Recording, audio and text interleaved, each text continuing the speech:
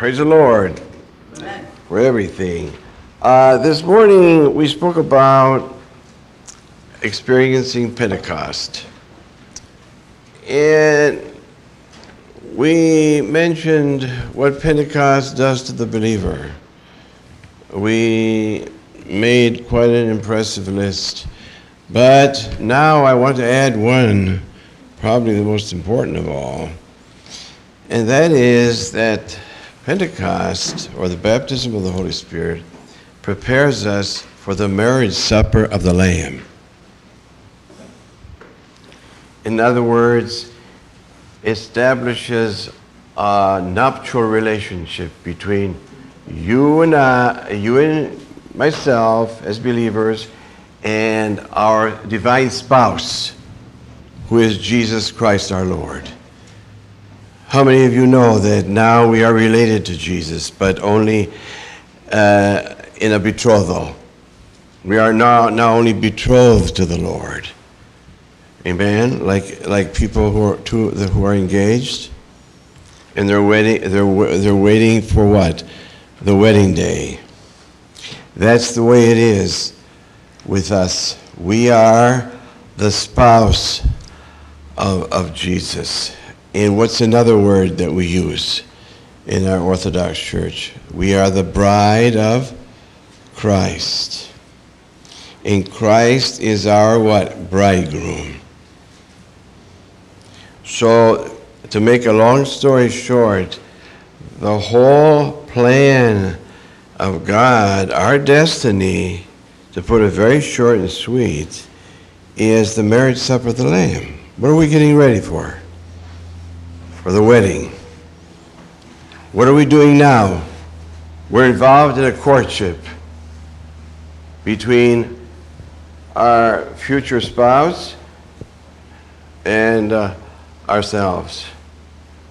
We are in a courtship, and what do people do in a courtship? Now, I can't tell you, I never got married, but when you were courting your future spouses, you were talking to them how much you love them. Right? How much you love your husband, your future husband. How much you love your future wife. Well, that's what you and I are called upon to do. We are called upon the Lord to tell him how much we love him. And that we can't wait for the wedding day. Like you couldn't wait when you were engaged, you couldn't wait for the wedding day. So, not too many priests today make that a sermon topic, but the Lord makes that very vivid to me every day, that I need to love him and to tell Jesus, I love you. I love you, Jesus. You are my first love. I have not left my first love, like it warns there in the book of the Revelation. Remember, how many of you remember the words, you have left your first love? Where was it? The church of Ephesus, I believe. So we may have to ask ourselves, have you left your first love? I don't care what you do. You go to church, you take communions, you say your prayers, you have all the faith in the world. But even the demons believe and they tremble. But one thing the demons cannot do is what? Love. They have no capacity to love. So that's the way a lot of people are today in our churches. They have all the faith they can muster, all the reverence. You see them in church, they're very reverent. They make prostrations, they'll kiss the icons, they'll go through all the external religious motions. They believe as very few people believe. Even the demons believe, Jesus said, and they believe so much, what do? They tremble, tremun, like it says there. And so that kind of faith will not get us into heaven, will it? No. It will not bring us into the ultimate, permanent, everlasting union with Christ. What's our ultimate destiny? Everlasting union with Christ. To be with him forever. Forget about your earthly spouse for a while. Don't hang on him or her. Hang on your divine spouse. Both spouses should hang on to the future spouse, because I repeat what I said earlier. Marital relationships are very, very, very transient. It's just for this age, to fulfill God's plan for this age. But in the new age which is to come, we will be attending the marriage supper of the Lamb. We are called to the marriage supper of the Lamb. Blessed are they who are called. It says there in the book of the Revelation. But it takes love, nuptial love, to make it into the wedding chamber when we knock on the door someday. And how are we going to be judged if we're worthy to enter into the wedding chamber? If we have a wedding garment, like it says in a lot of our hymnology in our church, it's how much we love Jesus. So the word love has to be part of our prayer vocabulary. In other words, when you speak to the Lord in your private prayers, make sure you use the word love, that you love Him. You love Jesus. I love you, Lord. Many times I find myself saying, I love you, Lord, but I don't think I love you enough, Jesus. Forgive me. I want you to infuse more love in my heart for you. And who does that? Whose job is it? Whose function is it to infuse love in our hearts? The Holy Spirit. You want to love Jesus more? You need more Holy Spirit. It's not Jesus that does it, it's the Holy Spirit. He's the matchmaker. He brings us together into the nuptial relationship. So look at Jesus as your future spouse. And it isn't enough to look forward to the wedding day. That's not it. But two people who love one another really are not happy until what? The moment of consummation of the marital union. Consummation. You know what consummation means? I don't want to get into a detailed description of it. That's after the wedding party is over with.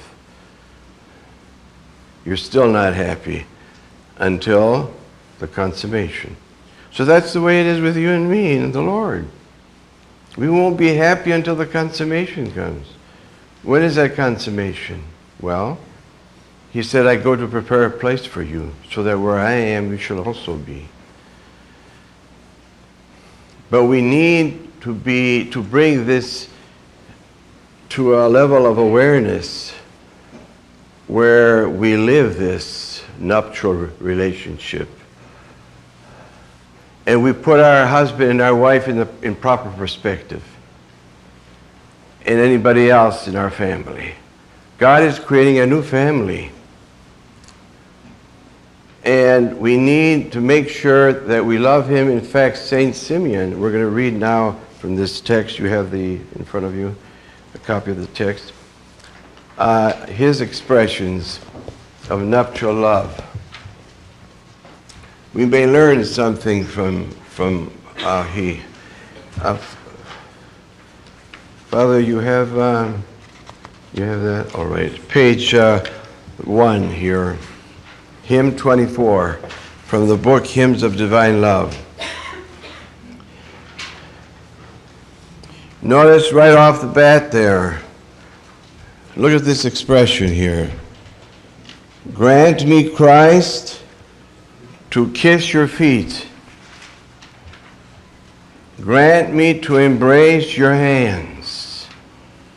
So what kind of imagery are we facing here? Physical imagery. Symbolism. So Saint Simeon, when he was talking about being close to Jesus, he wasn't talking about a super spiritual relationship, but he was talking also about a physical relationship with Jesus. Very interesting. We tend to we over-spiritualize Jesus.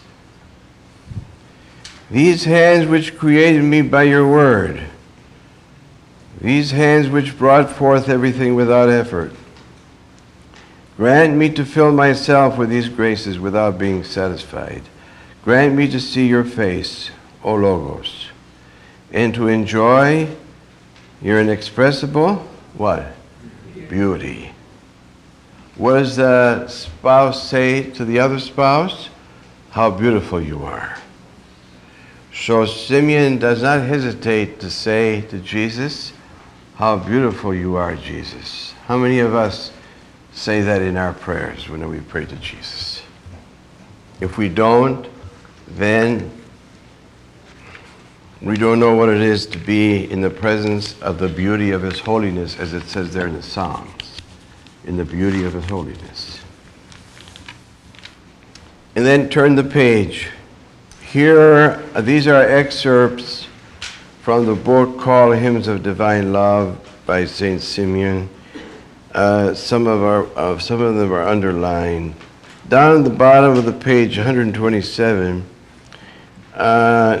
he makes there a personal testimony, and part of it is his confession of his sins. Down below, I don't know if it's necessary for us to read them right now, but it impressed me when I read them, because he does not feel any hesitation in confessing his sins publicly and putting them down in writing too. He says, I've been a murderer, sodomite in deed and desire. I've been a fornicator, etc., etc., etc. Strong language there. Very few of us would do that in public. Least of all an ordained priest, and he was an ordained priest. So it's not so much what you were, but what are you now? It's good to make the contrast. And then he talks about the Holy Spirit, and under hymn 26, at the top there, I want to come down a few lines because of our limited time this afternoon. We cannot read everything. But right where, see where it says, yes, do not speak against us, deceiving yourselves. Do not say that it is impossible to receive the divine Spirit, because that's what the monks told him. His monks would always keep telling him that you can't do that in our day and age. Do not say without him you can be saved. Do not say therefore that one can possess him without knowing it. In other words, that you make a religious claim, but you have no personal experience to back it up. Do not say that God is not able to be seen by men.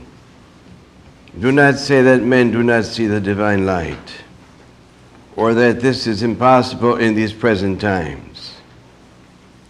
This is a thing never impossible, friends, but on the contrary, it is very possible to those who so wish, but only to those who lead a life purified of passions and have purified spiritual eyes. But for the others, there is actually a blindness, a mud of sins, and both here and there in the life to come, etc., etc. See his style of writing? He is very blunt. He's not a smooth talker. He's not eloquent, literary, in a literary sense, but he hits the nail on the head, bang, bang, bang. That's St. Simeon when he writes in his writings. That's why we can call him prophetic, that he has a prophetic ministry. You know what a prophet does? A prophet isn't someone who foretells the future. A prophet is someone who declares God's counsels for the hour and reminds us of our disobedience and reminds God's chosen covenant people of the rebellion. And that's what We need him in our day. Let's turn the page. Hymn 28. Now, this is how St. Simeon feels when he's alone in his solitude. Some people don't like to be alone. They always want the radio on or the TV, or they're afraid of quiet. Let me alone, locked in my cell. Leave me with God, the only lover of mankind. Philanthropos is the Greek word. Depart, go far away, let me be alone, to die in the presence of God who has fashioned me. May no one knock on my door. May no one speak to me. May no one of my relatives or friends visit me. May no one in drawing my thought to himself distract me from the contemplation of the good and beautiful Master. May no one give me food, no one offer me drink, for it will be for me sufficient to die before my God. The merciful God, the God who loves mankind, Philanthropos, before him who has descended to earth to call sinners, and with him to lead them to divine life. Then a few lines down, for I see my Master, I see my King, I see him who is truly a light and the creator of all light. You see, this is a little indication of the intimacy Saint Simeon had with Jesus. He uses the word see, not believe. Today it's always what? Believe, believe, believe. But how many of us say, I see Christ, I've seen him? Few, if ever, anybody. For I see my Master, I see my King. So he was always concerned about being intimately related to Jesus. And his words are intimate words, his descriptive words. And then further down, leave me, I groan and I weep over the days and nights that I have lost in looking at this world. In other words, the time he lost by being in sin, he's going back and mourning over that. Isn't that something? I call that real inner sensitivity. In looking at this sun and seeing the light of this world, etc., etc., it does not illumine the soul. Those who are blind with no eyes, living in the world, after they have left the world, will be like those who now see. And I was as though I were an atheist, since I did not know my God. And so on. And then the next page. Let's read the underlined section there. Oh, but first, O King of all, shine brilliantly again in me. Indwell and illuminate my lowly soul. Show me distinctly the countenance of your divinity, and invisibly show yourself entirely to me, O my God. For you are not at all seen by me, yet you entirely appear to me. And so on. Give me yourself in this way now, so that I may be filled with you, that I may kiss you profoundly, and I may be engulfed by your unspeakable glory, the light of your face. Turn the page.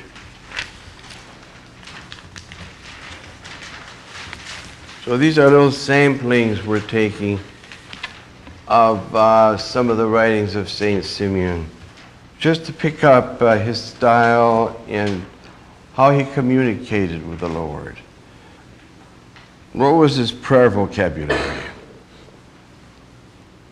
Now in this section, he gets very prophetic. It's not so much a communion with the Lord, but he's talking about the condition in the church of his day. And the language is very harsh here. You might say, I can't believe it. A man of his gentleness, and he's using such harsh language. It's incredible. Well, that's the way it is. A lot of people who have a prophetic calling can be very gentle people in the natural. And here he's taking to task some of those in high ranks in the church. And right in the middle there of the page, all you men, kings and potentates, priests, bishops, monks, and married laity, do not disdain to hear my voice and my words that come from a miserable man. So see how he intertwines the humble with the prophetic. But open the ears of your heart to me and hear and understand what God of all is saying. Now here he's speaking with authority, and he's very demanding that everyone listen to him. See how he goes from one to another? First he calls himself a miserable man, and then he wants everyone to listen to him, that he's speaking in the name of Jesus. Very interesting. This is characteristic of the prophetic figure, of the man who has a calling, prophetic calling. He's both humble, self-effacing, and yet on the other hand, he asserts his authority. And then underlined there, you see the word kings. In other words, emperors.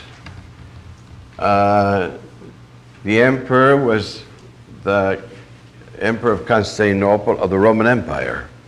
He was the highest official. I mean, who would ever dare to talk about him and touch him and speak critically about the emperor? I mean, you could lose your head. And yet, he felt he had a calling even to confront the emperor in the name of Christ. And you know, actually, are you ready for this? The Byzantine emperors had a great respect for these kind of men. If it was an ordinary guy, I mean, he would lose his head instantly. But when a monk would come from the desert and challenge the emperor would cringe. It was the mindset of that day. They feared God, basically the emperors. They had a fear of God, ultimately, even though their life was corrupt. So, in other words, if I could use the expression, he got away with it. Now listen to this. Kings, you do well in waging war against the pagans, provided that you yourselves do not imitate the works of them and their customs and their desires and their opinions. And through all of your undertakings and your words, you do not deny me your king. It would be much better for you to observe my words. Keep exactly all my commandments and follow closely the life of a simple person, living in poverty, which I declared as blessed. For what profit is there in rescuing the world from death and temporary servitude, and yet you become yourselves slaves, both of passions and of demons, each day by your works, and heirs of inextinguishable fire. That means hell. Those are pretty daring words to tell the emperor, isn't it? In other words, the emperor they were fighting the barbarians. Remember back then, at that time, the Middle Ages, and they would subdue the barbarians and bring them in chains back to Constantinople, and yet Saint Simeon is telling the emperor, what good is that when you're following the barbarian morals and you're becoming slaves yourself? You're setting free, you're capturing them, and yet you're making yourself a captive of your own passions. Then further down, he addresses the bishops. He takes them to task. And he says, and now you bishops understand. Uh-oh. See what's coming up here now. You are the imprint of my image. You have been given a charge to communicate with me worthily. You have been placed over all the righteous, since you follow in the name of my disciples, and you hear my divine character, etc., etc. He tells them, in other words, he reminds them of their calling. Let me go further down. I have to omit here. For this reason, you bishops look down upon all the least as lowly and completely inferior. You bishops who fail in your worthy calling. I'm not referring to those whose life corresponds with their preaching and is a seal of their divinely inspired teaching and divine eloquence, but those whose life contradicts their preaching and who remain ignorant of my awesome and divine mysteries, and who think they hold in their hands bread instead of fire, who despise me as just simple bread, and believe they gaze and eat a morsel without seeing my invisible glory. You bishops and those who are the majority, who exalt themselves even though they are debased by their wretched wickedness. They seek the glory of men, while they turn their eyes from me, the Creator of all, as from a poor man, a despised beggar. They unworthily handle my body and seek avidly to dominate the masses. They enter within my sanctuary, not having been called. They enter without the wedding garment, the banquet of my mysteries, without my grace, which they have not received. And they gaze on those things which it is not lawful to see, and I magnanimously put up with this in my very great love for mankind, philanthropia. I support their shameful boldness, etc., etc. They show themselves as familiar members of a family, those who have not known my grace. And then further down, they are seen to appear as brilliant and pure, but their souls are worse than mud and dirt, worse even than any kind of deadly poison, these evil and perverse men. So it's kind of pretty hard language, isn't it, for a gentle monk like Simeon. For it is like Judas of old, who betrayed me by receiving unworthily bread from me. He ate it as though it were a piece of ordinary bread, and by this action Satan entered into him at once, etc., etc. Further down, such is what happens to them in their ignorance, those who boldly and presumptuously touch unworthily my divine mysteries, those who from their exalted thrones dominate all others, those who dominate the clerics and the priests. Let's go down to the middle of the page. Who among us, the priests of today, has begun to purify himself of his iniquities, as to be so completely audacious in exercising his priesthood? Who could say this with full confidence, that he has despised the glory here below and acts as a priest solely for that glory from above? Who has loved Christ and him alone, and has scorned all gold and riches? Who has made himself content with only the bare necessities, and has not cheated in any matter his neighbor? Who does not have an accusing conscience because of the gifts pushed upon him to become a priest, or to ordain other priests in buying or selling grace? Who has never judged as more preferable a friend over one more worthy, in pushing his preference in spite of his unworthiness? Who does not strive to nominate as bishops his friends, in order to receive in his possession all that will come to him? For this is still considered as proper and not sinful in any way. Nay, it is even judged as those providing for the good of another church. Who has never consecrated another bishop because of a request from those of the world, from rulers, friends, the rich and the powerful, without the candidate being worthy? Really, there is no one today who in these matters has a clean heart and who does not feel a disturbed conscience, and so on. Then the next page, In the same way, therefore, will it be for us priests and servants who spend on ourselves and relatives and friends the revenues of the churches, without a care at all for the poor. But we build houses, baths, monasteries, towers. We arrange dowries and weddings while ignoring and even looking down on our own churches as though they were strangers. We also leave for long periods and pass that time in another region, while we forsake the widows, our own spouses, by not having any care for them. And even if we persevere on their behalf and dwell with them, it is not because we hold them in such love, but only in order that we might live off of their revenues, living in plenty and having a good time. But who among us priests is concerned with the beauty of the soul of the spouse of Christ? Show me one, and I would be satisfied with him. But woe to us at the turn of this millennium, priests, monks, bishops, and servants of Christ, because we have trodden upon the laws of our God and Savior, as though they have absolutely no value.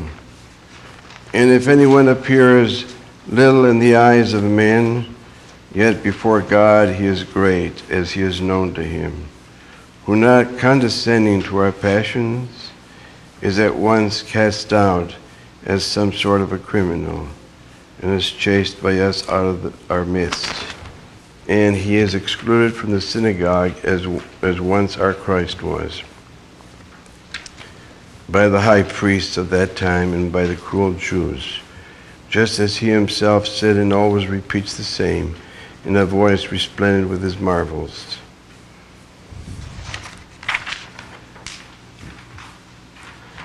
And the next page, then he addresses himself to the monks. You monks who appear to be zealous, interiorly form yourselves in godliness, and the exterior will always be, in my eyes, pure. Indeed, the exterior will be helpful for you and for those who see your good works. But for me, the interior is what I, the creator of the universe, desire, as well as my spiritual and divine hierarchies. But if you adorn the exterior part of the statue, concerned only with its conduct, and you appear to act friendly to those who see you because of the works you do exteriorly, you do not consider at all that which is dear to me.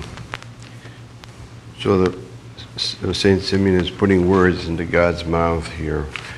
My image and its purification and its adornment, by fervor and tears and labors.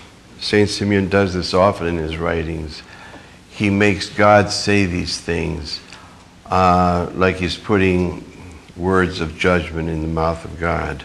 It is by such means that you will appear to me and all others as men distinctly reasonable and divine. Otherwise you will be in my eyes like smelly tombs, as once I branded the Pharisees in reproaching their stupidity. Outside radiant, inside full of decay, full of dead bones, all rotten, with a perverted heart, desires, words, passions, reflections, and with a calculated deceitfulness. For who of you has eagerly sought such things? I refer to fasting, mortifications, labors, unconcern for hair grooming, iron chains, coarse clothing, callous knees, sleeping on the bare earth, sleeping on a straw mat, and all such sufferings in this life. All of these are good, if also the exercises of your spiritual and hidden work are well done with knowledge, wisdom, and reason. But if you, lacking the inner work, consider what you do as something great, without this inner work, you are nothing. You are like lepers who dress up with brilliant clothing to deceive those who see them, but bid goodbye to all such exterior works, and give yourselves exclusively to interior work. Be ardently zealous for the sweat and labors needed to acquire divine virtues and for the holy struggles, in order to appear to me as virgins in your thoughts, your intelligence completely illuminated, and you united to me the word in the word of my wisdom. And that ends that section there. So I gave you a little sampling of St. Simeon's actual text. Let me close with this reading here. Again, reflecting his nuptial love for Jesus. Because I remembered the beauty of irreproachable love, and since the light thereof was found in my heart, I became raptured by its sweetness, and I suddenly lost the sensation of external things. I became totally detached in mind from this life, and I forgot the subject at hand. It departed from me. I do not know how to say it, and it left me to lament my own infirmity. O love most desired, blessed is he who has embraced you, since he will no longer desire to passionately embrace the beauty of any earthly thing. Blessed is he who gets entangled in you out of divine eros. He will deny the whole world and will never be polluted when he draws close to any man. Blessed is he who has kissed your beauty and has delighted himself in it, and out of an infinite desire, for he will be sanctified in his soul by the blood and water that drip immaculately from you. Blessed is he who has embraced you with desire, for he will be changed spiritually with that good transformation. He will rejoice in his soul, for you are unspeakable joy. O divine love, where do you keep Christ? Where do you hide him? He who has not kissed you, O Christ, as he should, and has not been loved by you as he should, perhaps runs, but he never attains his goal. Every runner who does not finish the race remains in uncertainty. But the person who reaches you or is reached by you is completely certain. And this is another sampling of the intimate relationship Saint Simeon had with Jesus. So once again, I close with these thoughts that our ultimate destiny is not simply to make it to heaven, whatever heaven is. Is it a place? Is it a state? What is heaven? Many believers don't even know what heaven's about. Well, it's very simple. Heaven is being with Jesus forever, being united with him. Amen? Amen. You know, remember the passage of the rapture where it says that we will be raptured and then we will meet Christ in the air, in the clouds in the air? And then Paul says, and then we will be with him. Then we shall be with him forever. You know, the Lord quickened that to me one day as I was reading it. And it just, I just couldn't stop meditating on that. And we shall be with the Lord. We shall be with him forever. So our destiny ultimately, my brothers and sisters, is that we be with Christ forever. Today he tells us, abide in me and I in you. That's called mutual indwelling. It's not side by side. We're not going to be side by side with Jesus, but there's going to be a mystical indwelling where we're inside of him and he's inside of us I cannot describe it. It's a mystery. But our union with him will not be some kind of an external union where like two objects touch each other. That's not the kind of union. It'll be something more awesome, beyond that, defies description, defies rational understanding. Like Paul says, to be absent from the body is to be present, what? With the Lord.